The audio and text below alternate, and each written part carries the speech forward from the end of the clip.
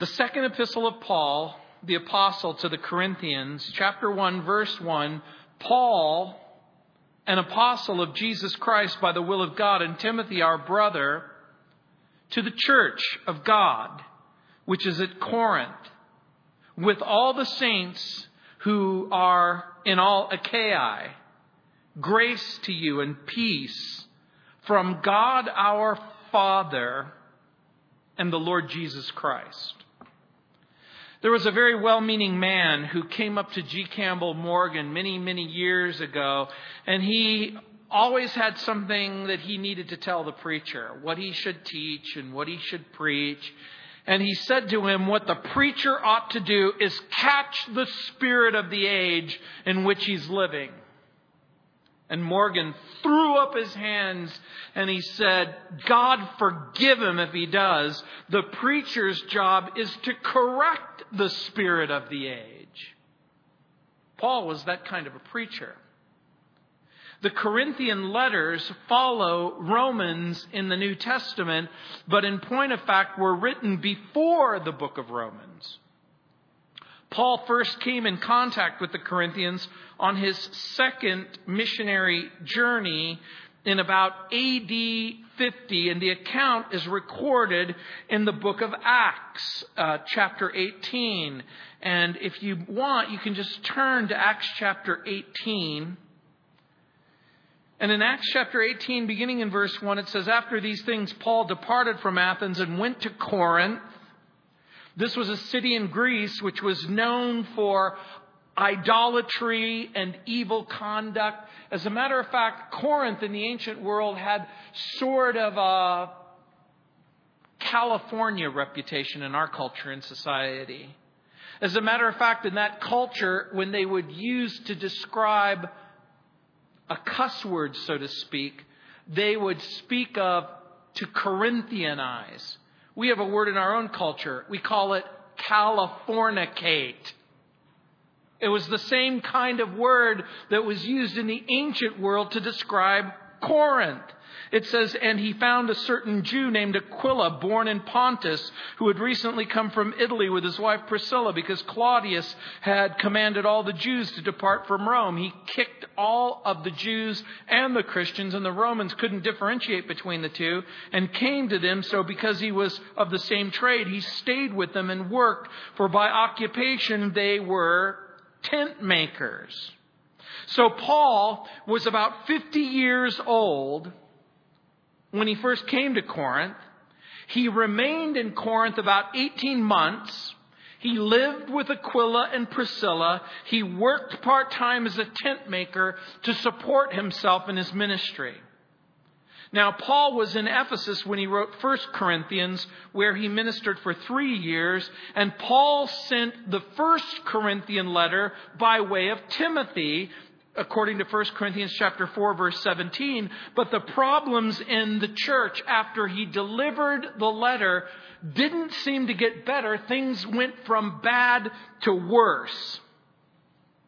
And some have suggested that Timothy lacked the kind of firm resolve that Paul demonstrated. But Paul then sent Titus to Corinth to encourage the believers to obey the Lord and to heed Paul's instructions. We learn that from 2 Corinthians chapter 7, verses 13 through 15. And then in Acts chapter 19, verses 23 through 42, we read that Paul was driven out of the port city of Ephesus.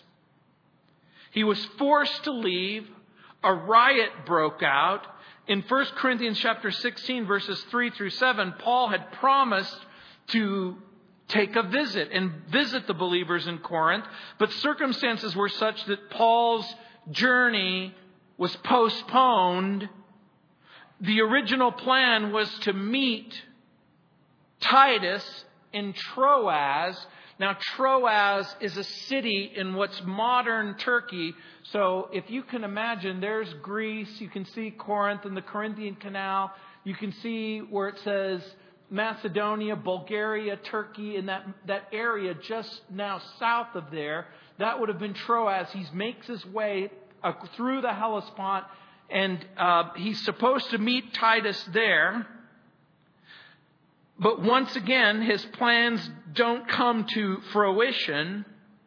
And so when you read 2 Corinthians and you read the first 2 chapters of the book, you begin to feel the burden and the heartache of the Apostle Paul, who expresses both physical and emotional hardship and pain. In Troas, Paul preached before making his way to Macedonia, and then he and Titus finally meet, probably in the town called Philippi. If you see where it says Athens and where it says Aegean Sea, and you hang, depending on where you're seating, a left. If you see where it says the Greece and you go south into the coastline, that's going to be about where Philippi was located. And so he goes there to prepare for a third visit.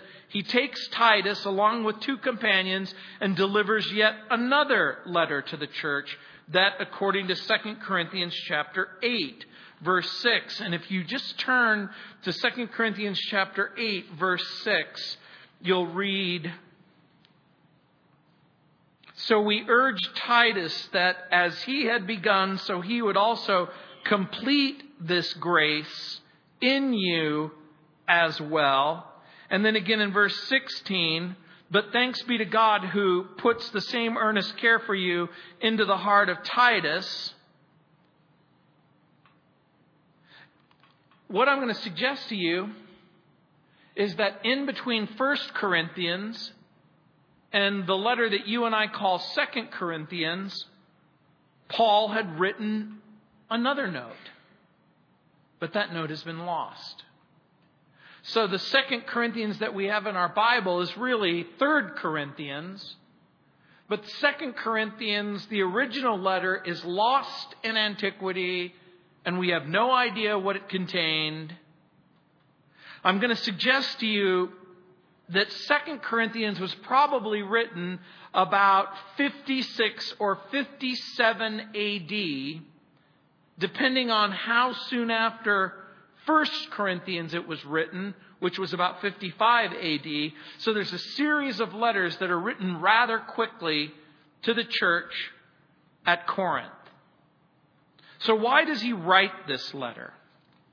Well, Paul wanted to compliment and commend the church for exercising church discipline. In 1 Corinthians chapter 5, there was a guy in the church at Corinth who had taken up with his own stepmother, and he was wickedly involved in a relationship. And so Paul said, don't do Matthew 18, do not take witnesses, do not pass go, do not collect $200, kick him out of the church right now. And that's exactly what they did. They kicked him out of the church. And now he wants to encourage the Corinthians, because they were really good at kicking people out of the church, but they were really bad about letting them back into the church. So now he's going to encourage them to forgive the offender and restore him and receive him back into fellowship in 2 Corinthians chapter 2, verses 6 through 11. Also, he wanted to explain why his plans had changed and why he was unable to visit them like he first planned. And he also wanted to answer those in the church who questioned his apostolic calling, his ministry and authority. Paul wanted to answer those who accused Paul of being a fraud and a charlatan and some sort of religious person who didn't really know what he was talking about, who accused Paul of wrong ministry motives in 2 Corinthians chapter 4, verses 1 and 2. Paul also wanted to encourage the church to share from their abundance with those who were suffering in Jerusalem in 2 Corinthians chapters 8 and 9. And so what he was going to do was remind them that there's a great big world out there, and what was happening simply in their church wasn't indicative of what was happening everywhere in the world. And the letter is personal, and it is emotional, and it is intense. And the contrasts in this letter are remarkable. We're going to look at themes like glory and humility and life and death and sorrow and consolation and sternness and tenderness. In 1 Corinthians, Paul took the roof off the church and he invited you to look inside the wickedness of the church. But in 2 Corinthians, Paul's going to take the roof off of his heart. And he's going to invite you to look into his heart. As a matter of fact, you're going to see his love, his concern, his work of the ministry. In this book, you will have the best indication of what kind of a man Paul really, really was. And so, one Bible teacher writes, in the first letter, Paul is the instructor, answering questions, setting matters right. In the second letter, he's the loving pastor, the minister of Christ, pouring out his life so that his spiritual children might be perfected in the faith. No letter in the New Testament reveals the true character of the Christian ministry as does this one. No letter says so much about Christians giving and Christians suffering and Christians experiencing spiritual triumph. And I think this is why I wanted to share it with you. Because we need to learn the lessons about giving and suffering and spiritual triumph. You know, the letter can be broadly divided simply. So easy that anyone can remember. If you can remember past and present and future, you have an understanding of the outline of the book of Corinthians. In chapters 1 through 7, Paul will speak of the past misunderstandings and then give explanations. In chapters 8 and 9, there's this practical present discourse of what to do in the here and the now. And Paul's attention will then turn to the future concerning his upcoming visit to deal with the anxieties, the pain and the pressure that people were experiencing, and then also to vindicate his ministry. In the first chapter, Paul reveals his heart and fears and failings. And that might shock you in and of itself, that a pastor would be so honest to talk about what's going on in his heart, what's going on in his fears, what's going on in his failings. And he's going to talk about a difficult subject, one that we're all familiar with, one that we all come in contact with. It's that problem of suffering. And there's probably very few questions that get asked less than the problem of pain, the problem of suffering. It's a constant source of frustration and speculation. Why do the righteous suffer? The question, by the way, of suffering is veiled in the first 5 books of Moses. Then it's addressed head on in the book of Job. And then if you take every single New Testament book, there's going to be something to deal with suffering. And so in the chapter, Paul will recount his personal experiences, and then he'll give 3 reasons why God permits his people to suffer. But those 3 reasons aren't the only reasons. They're just the first 3 reasons. He talks about that sometimes we suffer so that we might comfort one another, and sometimes we suffer so that we'll learn to have confidence in God alone, and sometimes we suffer so that we'll understand and claim the promises of God. And so in the introduction, Paul will stress that God is the source for all the concerns of his people. And so in verses 1 and 2, it's all about the source Look again in verse 1. Paul, an apostle of Jesus Christ by the will of God. When Paul uses that term apostle, he means messenger, ambassador, witness, teacher, missionary, minister. All of those ideas are contained in that one word. It's the word apostolos. It literally means one who is sent. And this is his claim. His claim is that he's been sent by God and that he's been sent by the Lord Jesus Christ. Paul boldly states that he's been called by God in order to serve God and that he's really been appointed by the Lord Jesus Christ. And the reason why this becomes so important is because he's not some self-styled or self-described minister.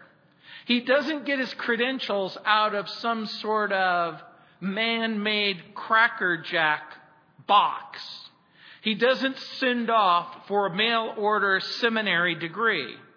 As a matter of fact, God is the source of his call and the source of his appointment. And what Paul does in his life, and this becomes really, really important because it's going to address the issues that are already the complaints and the criticisms that are being made against him. Who made you an apostle? What gives you the right to say these things? And he says that Jesus made him an apostle and that Jesus sent him. Clearly, there were those in Corinth who believed that Paul was a fraud and that he was a charlatan. And this is a big problem, and not for Paul so much. The big problem, of course, is are there frauds and are there charlatans in the ministry? Are there people who pretend to be men and women of God, who pretend to love you and who pretend to care about you and who pretend to preach the Bible, but what they are literally looking for is what they can get out of you? I think that the answer is yes. Sadly, tragically, the reality is there are a lot of people who take advantage of other people in the name of God and in the name of Jesus and in the name of ministry. And you probably know some of these people. You probably watched them on TV. You may have even heard them on the radio. They're everywhere. Some questioned Paul's call, and they denied his apostolic office. But let me give you a couple of reasons why I think that we can absolutely, positively trust Paul's calling. Who called Paul? Jesus. Do you remember the story on the road to Damascus in the book of Acts where he is criticizing, imprisoning, torturing Christians? And you'll remember, he doesn't have an axe to grind. What he thinks of Christians is that they're all a bunch of weirdos, that it's a flaky cult, and that God has called him to stamp out that cult. And then he meets Jesus on the road to Damascus. He is struck down and blinded. And a guy named Ananias prays for him, lays hands on him. He recovers his sight. We as believers don't serve the Lord simply by choice. When Paul says that he's an apostle of Jesus Christ by the will of God, he wants everyone to understand that the ministry is not a profession to choose, but rather a calling that chooses you. I didn't want to be a pastor, I'll be honest with you. I didn't want to be a Bible teacher.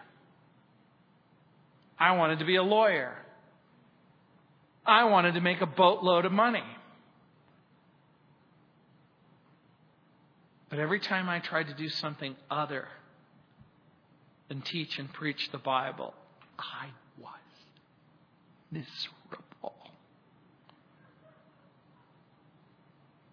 You see, when you're called to preach and to teach, you're called based on a different kind of an unction, and that is the reality that you begin to understand the wickedness of sin and the glorious reality of grace and mercy, and you want it to be a part of everyone's life. You'll remember in John chapter 15, verse 16, Jesus said, "You have not chosen me, but I chose you and ordained you that you should go and bring forth fruit, and that your fruit should remain, that whatsoever you will ask the Father in my name, that he may give it to you." And the reality is, you didn't choose Jesus. Jesus chose you. The big question you need to ask is why? Why would Jesus choose somebody like you? Well, I won't speak for you. I'll speak for me. Why would God choose someone so wicked, so dark, so evil like me? I've told you all that in high school I was voted most likely to go to hell. And for good reason. Because I was the kind of person that your parents warned you about that you shouldn't hang out with. In Galatians chapter 1, verse 1, Paul said, "An apostle, not of men, neither by man, but by Jesus Christ and God the Father, who raised him from the dead." He's not a self-styled, self-appointed pastor or apostle. Later on in 2 Corinthian chapter 5, verse 20, he'll say, "Therefore, we are ambassadors for Christ, as though God were pleading through us. We implore you on Christ's behalf, be reconciled to God." When Paul characterizes himself as an ambassador, again, he is calling to mind that particular ministry that has been entrusted to him. It is as if God sent him to these people with this message of hope. And make no mistake about it, when God sends you with the message of hope, you're being sent by Jesus. Satan doesn't send you to your husband or your wife, your brother or your sister, your neighbor or your friend to say, "Guess what? There's a God who loves you. There's a gospel that if you believe it and embrace it, you can experience grace and hope and mercy and love and redemption and reconciliation to the Father. As though God were pleading through us, we implore you on Christ's behalf, be reconciled to God." The implication being that the vast majority of people living in the world are estranged from God. So Paul is an apostle of Jesus Christ. And see, this is important too. Paul is an apostle of Jesus Christ, not of the church. A denomination didn't send him. A particular theological persuasion didn't send him. He proclaims the message that Jesus has entrusted to him. The true apostle, by the way, will reveal the true Jesus and the true gospel. And that becomes one of the real criteria in which you can use to determine whether someone's messing with you or if they have a legitimate gospel. The story of Paul's conversion, like I said, is found in Acts chapter 9, verses 1 through 16. John Climacus wrote, "Obedience is the burial of the will and the resurrection of humility." So when Paul says an apostle of Jesus Christ by the will of God, the implication is it's not by the will of Paul or either of Peter, James, and John or all of the people that he hung out with. It's very important that you begin to understand something. The will of God became the will of Paul. Haven't you ever asked the question, I wonder what God's will is? I wonder what God's will is for my life. I wonder what God's will is for my present. I wonder what God's will is for my future. And by the way, even a superficial reading of the New Testament, you'll discover it's God's will that everyone repent and come to Christ. That's pretty easy. So you don't have to debate that. You don't have to debate whether or not sinners should be saved. You don't have to debate whether or not it's God's will for you to love Him and to serve Him. You don't have to debate whether or not it's God's will for you to trust Him or to turn from sin and to turn to the Savior. Frederick Faber wrote, "There are no disappointments to those whose wills are buried in the will of God." And by the way, if you want to know the will of God, then here's what I'm going to suggest to you, that you submerge your will to the will of God. Donald Gray Barnhouse told his congregation, "I can say from experience that 95% of knowing the will of God consists in being prepared to do it before you know what it is." When people come to me and they ask me this question, "I want to know God's will," I'll immediately say to them, "Are you prepared to do it? Are you prepared to do God's will?" I want to know God's will. Do you think it's God's will for you to be drug-free? Do you think it's God's will for you to be faithful and true to Him and to your spouse? Do you think it's God's will for you to act in purity and decency? Do you think it's God's will for you to be involved in a relationship that isn't God-honoring and God-pleasing? But I want to continue this. I want to know what God's will is. It's God's will that you not be unequally yoked. It's God's will that you be pure in mind and in heart. Martin Luther wrote, "The will is a beast of burden. If God mounts it, it wishes and goes as God wills.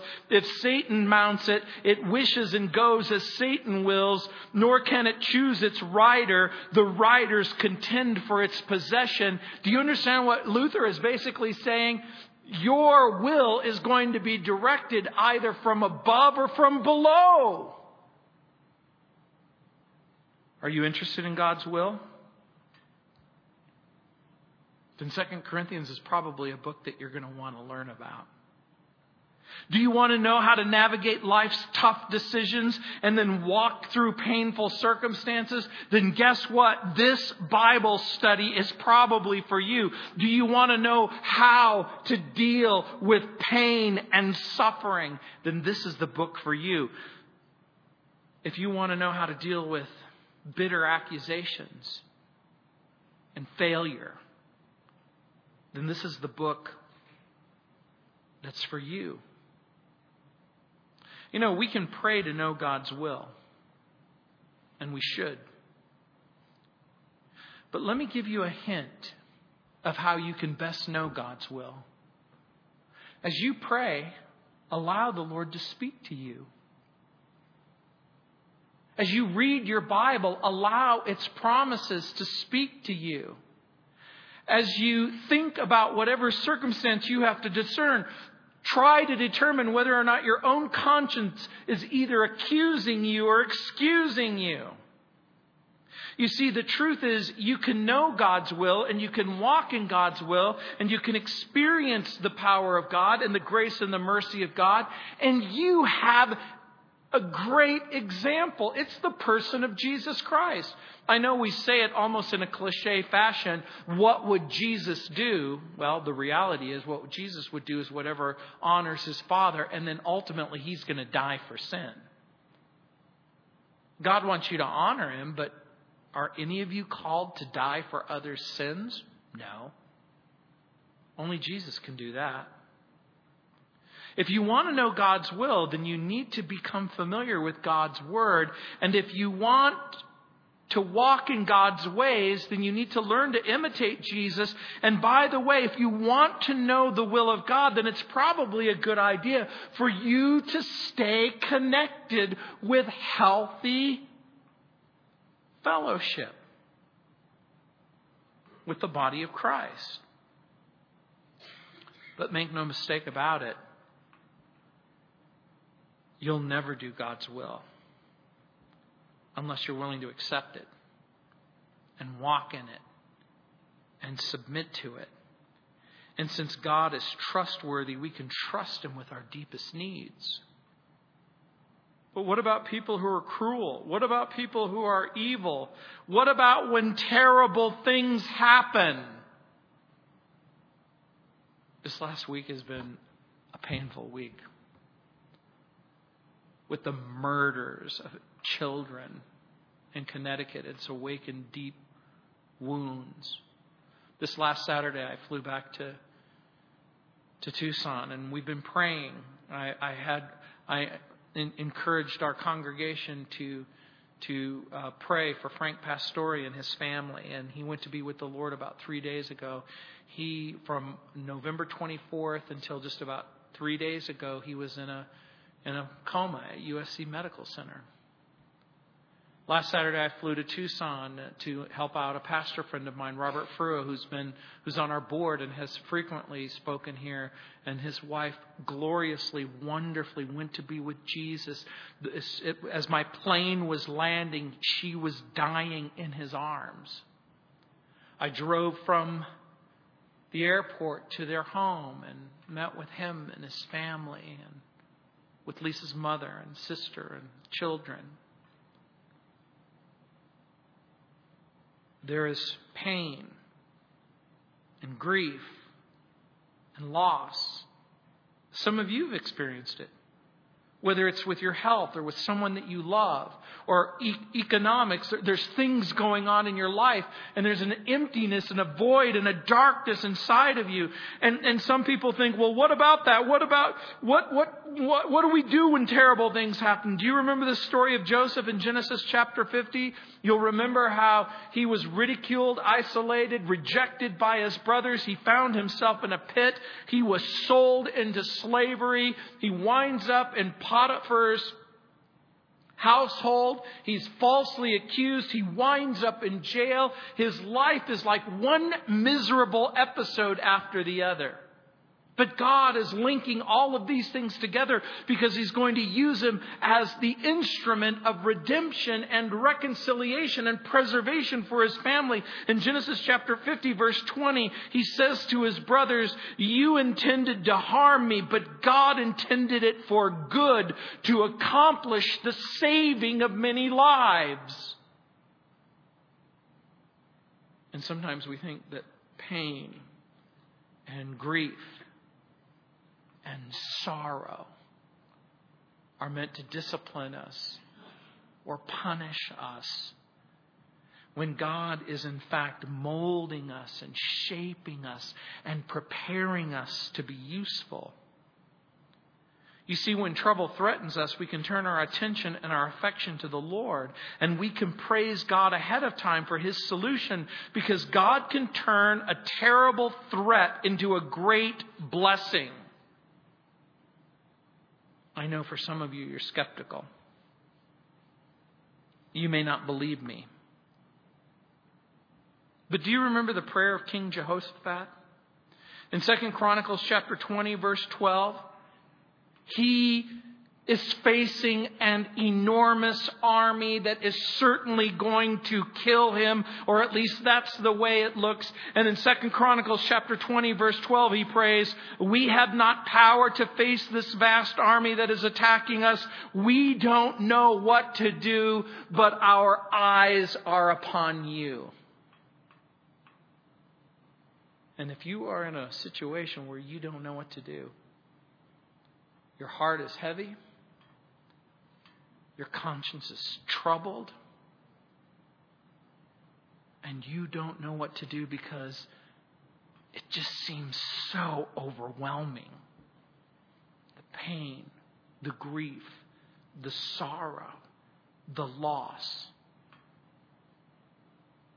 You can fix your eyes on the Lord. He is the source of our salvation. He's the source of our calling. He's the source of our brotherhood. Look what it says. "And Timothy, our brother." God is the source of our mutual ministry and brotherhood. Paul calls Timothy our brother. He means that not our brother from another mother. He's talking about a brotherhood in Christ. We're related to each other by virtue of Jesus and the birth of the Holy Spirit. I know for some people it's really awkward when you become a Christian and people go, "Hey, brother." "I'm not your brother. Why are you calling me your brother?" "Hey, sister." "What are you talking about?" "I'm an only child, and trust me, I like it that way." But the Bible makes it abundantly clear. No, we are related to each other by virtue of Jesus and by virtue of the new birth. Timothy came to Jesus at an early age, and Paul sensed God's calling on the young man and encouraged him. And Timothy served with Paul in the ministry. At this writing, Timothy was with Paul in Macedonia, probably in Philippi.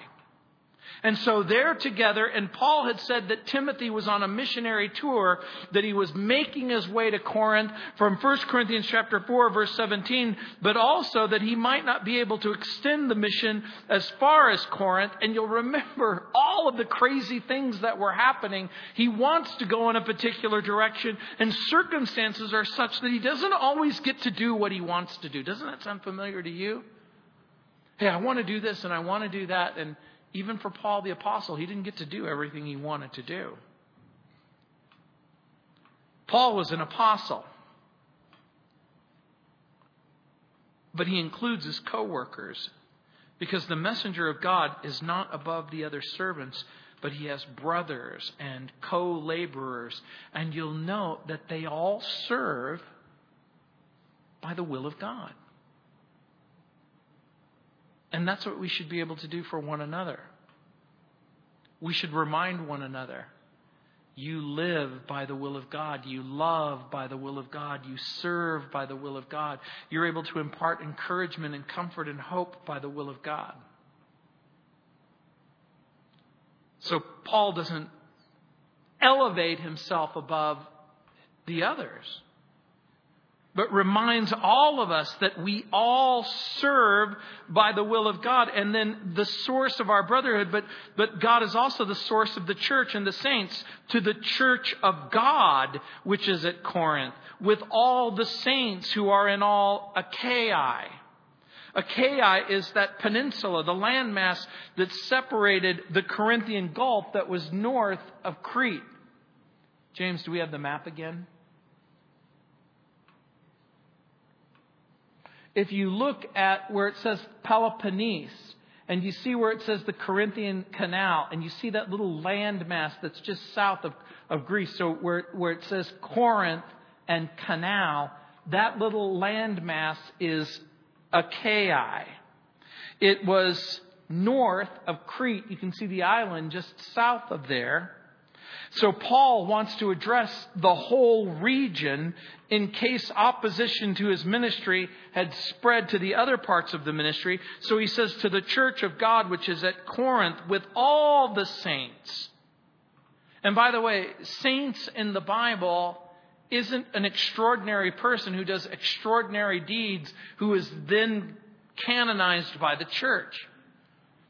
A saint is anyone who has come into a right relationship with God in Christ. As a matter of fact, again, there's two kinds of people in the world. No, not Italian people and people who wish they were. There are saints and there are ain'ts. And you either ain't or you're a saint.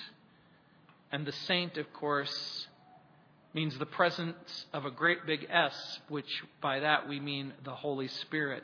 A saint is a person who's been born again. A saint is a person who's been regenerated by the Holy Spirit. A saint is a person who has come into a right relationship with God in Christ. If you really want to have some fun with people, just start calling yourself Saint Gino. I sort of dropped it because people thought it was presumptuous. But it's really true of all people who have come into a right relationship with God.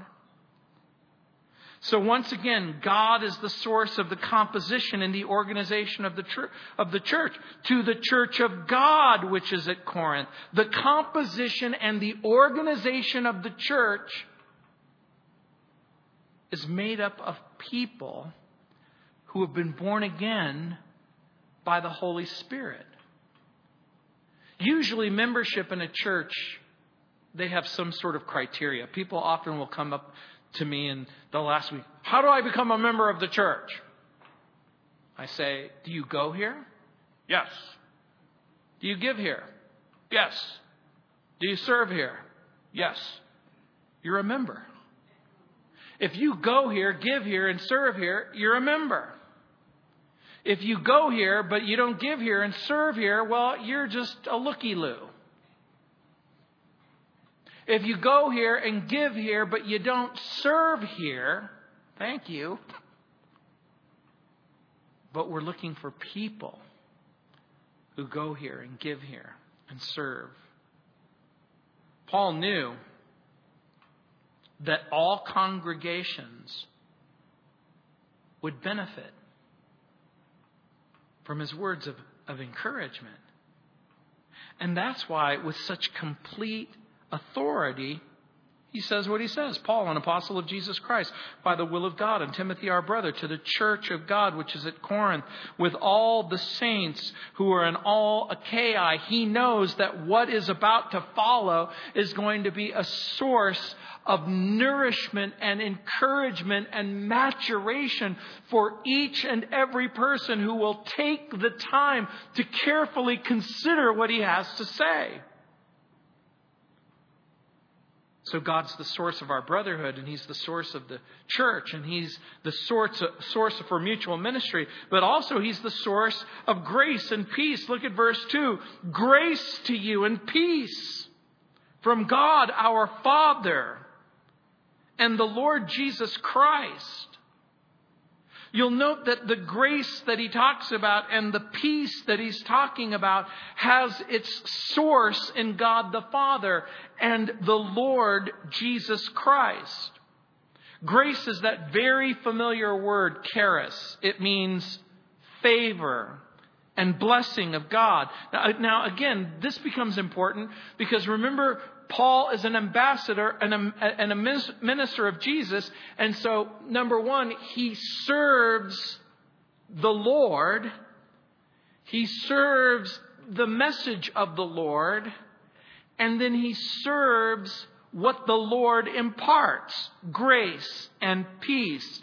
Grace is the favor and blessings of God, the undeserved and unmerited favor and blessings of God, the depth and the richness of the heart and the mind of God, the kindness and love that dwells in the very nature of God. Hence, we understand that God is love. We remember that grace means kindness and love freely given to those who have acted against Him. Now, this is important. Who can be a recipient of God's grace? Paul acted against him. It's favor of God towards people who are without strength, it says in Romans 5:6. Ungodly in Romans 5:6. Sinners in Romans 5:8. Enemies in Romans 5:10. Who can get this grace? If you're thinking you're the person who deserves it least, then you're a candidate. I don't have any strength. I'm ungodly. I'm a sinner. I'm an enemy. You qualify. You qualify. When Paul says grace and peace, the word grace, no other word captures the depth and the richness of the heart and the mind of God. My friend Lee Strobel, who wrote The Case for Faith and The Case for Christ, is working on a new book called The Case for Grace. I love the title. And I love the subject. Grace is the free gift of God extended to human beings. Grace is the only provision for sinful human beings in order to be saved. And that's why we believe that you're saved by grace through faith. Grace means all the favors and the gifts of God. Now, let me help you. Remember, we learned words, Bible words. When I say the word glory, that word incorporates each and every attribute of God. When we say the word grace, it means all the favors, all the gifts of God, all the favors, all the gifts of God. And so grace isn't based on desert or ability. And by dessert, I don't mean what you eat after the meal. I mean what you deserve. In other words, grace isn't based on what you deserve, because if you got what you would deserve, you would, like me, get prison, possibly hell.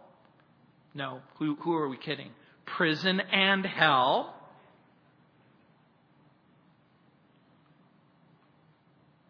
And grace isn't based on ability. Now, this is important.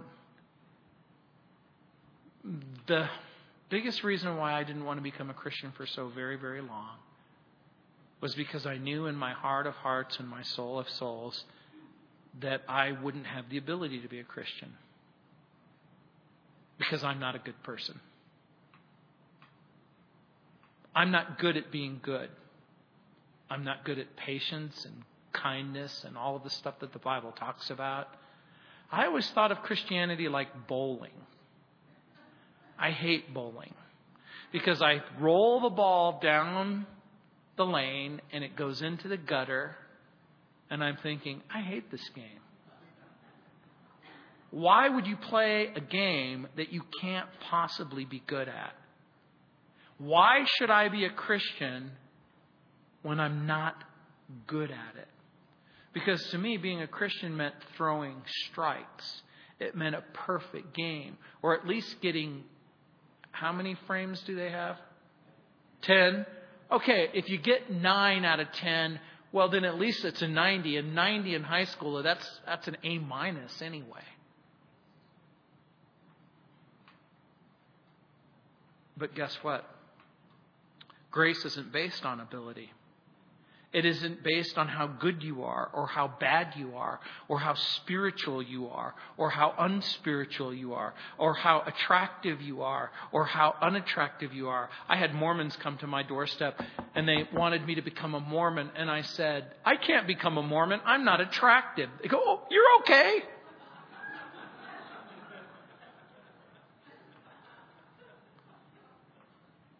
But grace doesn't simply help you along the way, and grace doesn't simply make a contribution.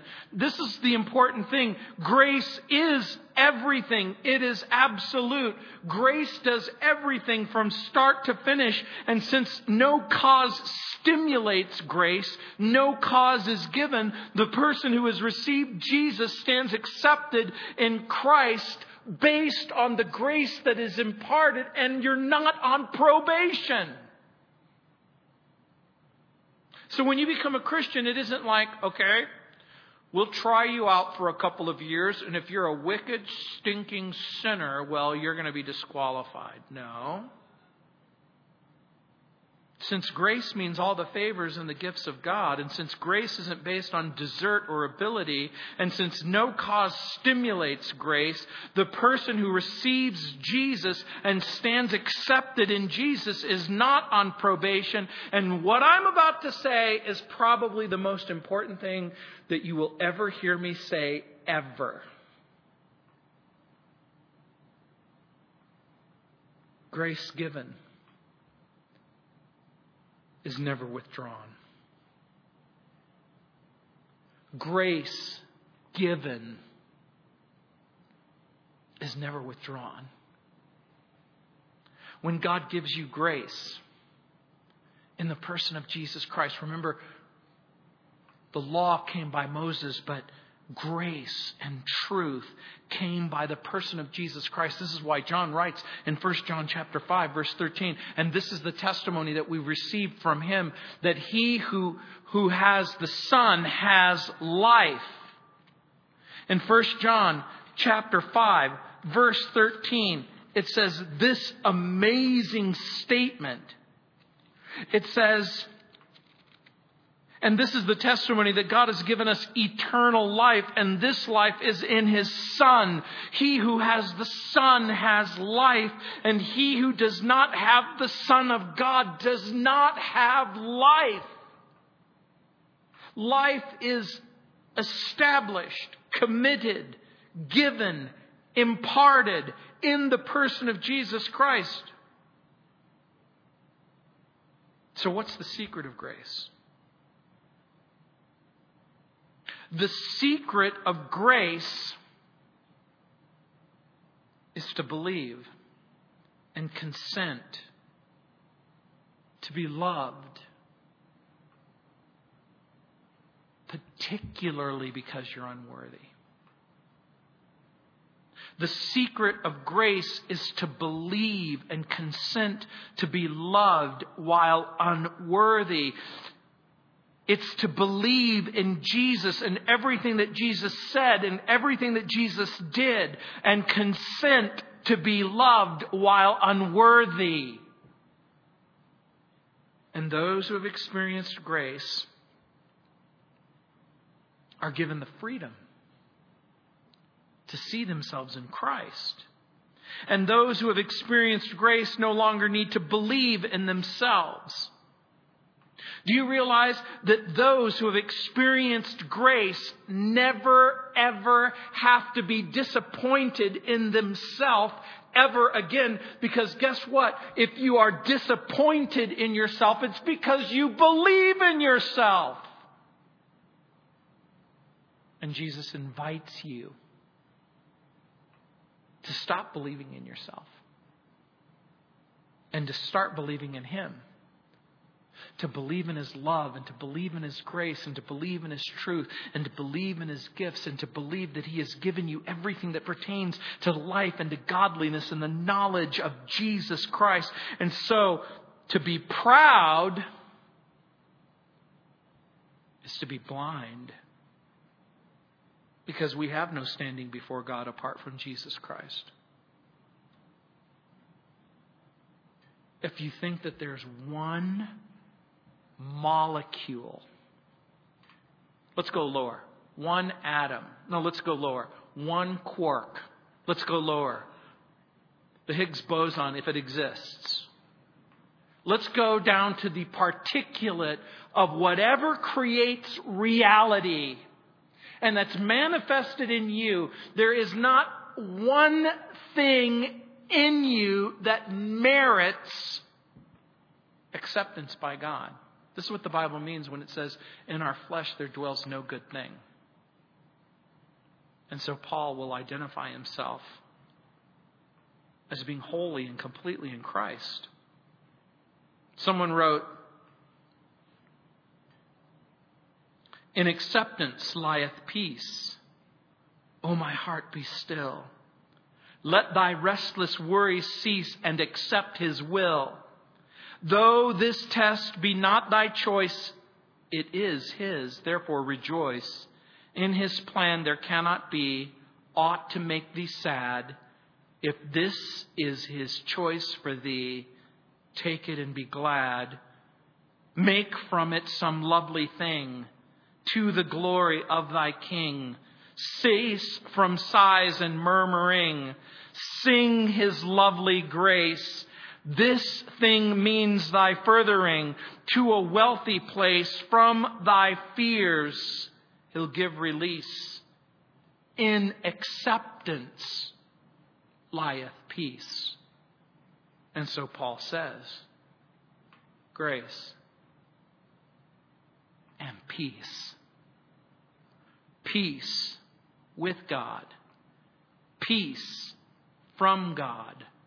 The peace of God. This isn't just the cessation of hostilities. This doesn't mean you lay your weapons down. It doesn't mean you call a truce. The presence of Jesus is the key to peace. And so when Jesus says, peace be unto you, that means more than have a nice day. Or in Spanish, hace un buen día.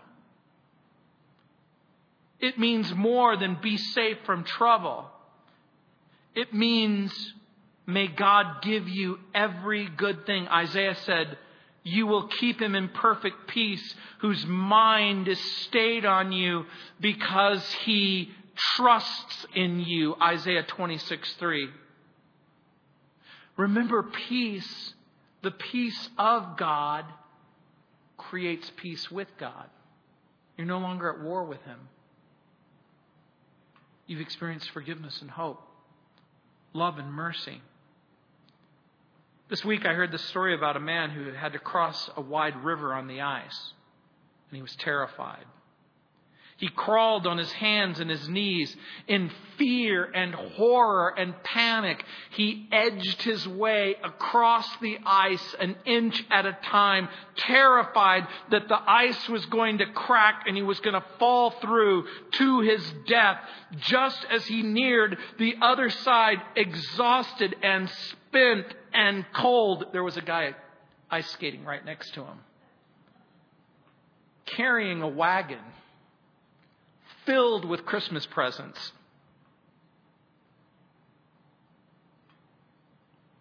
It's just like Christians, headed for heaven, trembling at every step, afraid that the promises of God will crack beneath their feet, afraid that grace and peace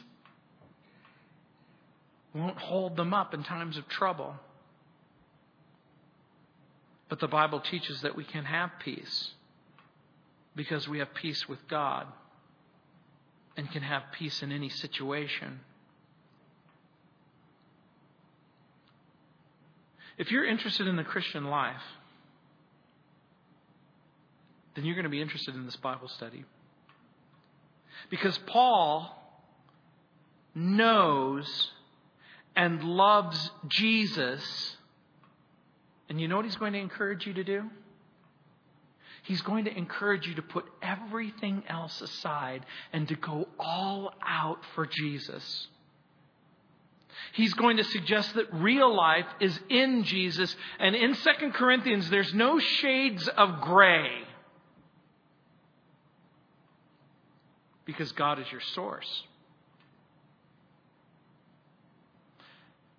Because you're chosen. You're loved by God. And because you're chosen and you're loved by God, you're more loved than you can imagine. And you are forgiven and you are at peace and you are God's child and you are His creative work. And you're a new creation and you're part of a new family and you're a citizen of heaven and you're a child of the light and you're a part of a royal priesthood and you're reconciled to God and you don't have to worry because God is on your side and God is at work. He's preparing good things for you and He's reminding you that He is an important work for you to do because He's made you a part of His family. And He's inviting you into the family business. It's interesting to me. My father never invited me into the family business because he knew that the business that he was in would eventually become empty and dark. That it was a business where you had to look over your shoulder and you had to wonder all the time who was for you and who was against you. But in the business that we're in, it's the business of grace. It's the business of peace. It's the business of truth. It's the business of forgiveness. We're in heaven's business. Next week, verses 3 through 7. Let's pray. Heavenly Father, Lord, we are so grateful for your love, for your mercy, for grace, for peace, for salvation. Lord, we know that for many people, life goes from one empty place to the next empty place, from one dark place to the next dark place, from one insecure place to the next insecure place. But Lord, we pray that we would place our feet on the rock. And that, Lord, we would understand that we have everything that we need in the person of Jesus. In Jesus' name, amen. Let's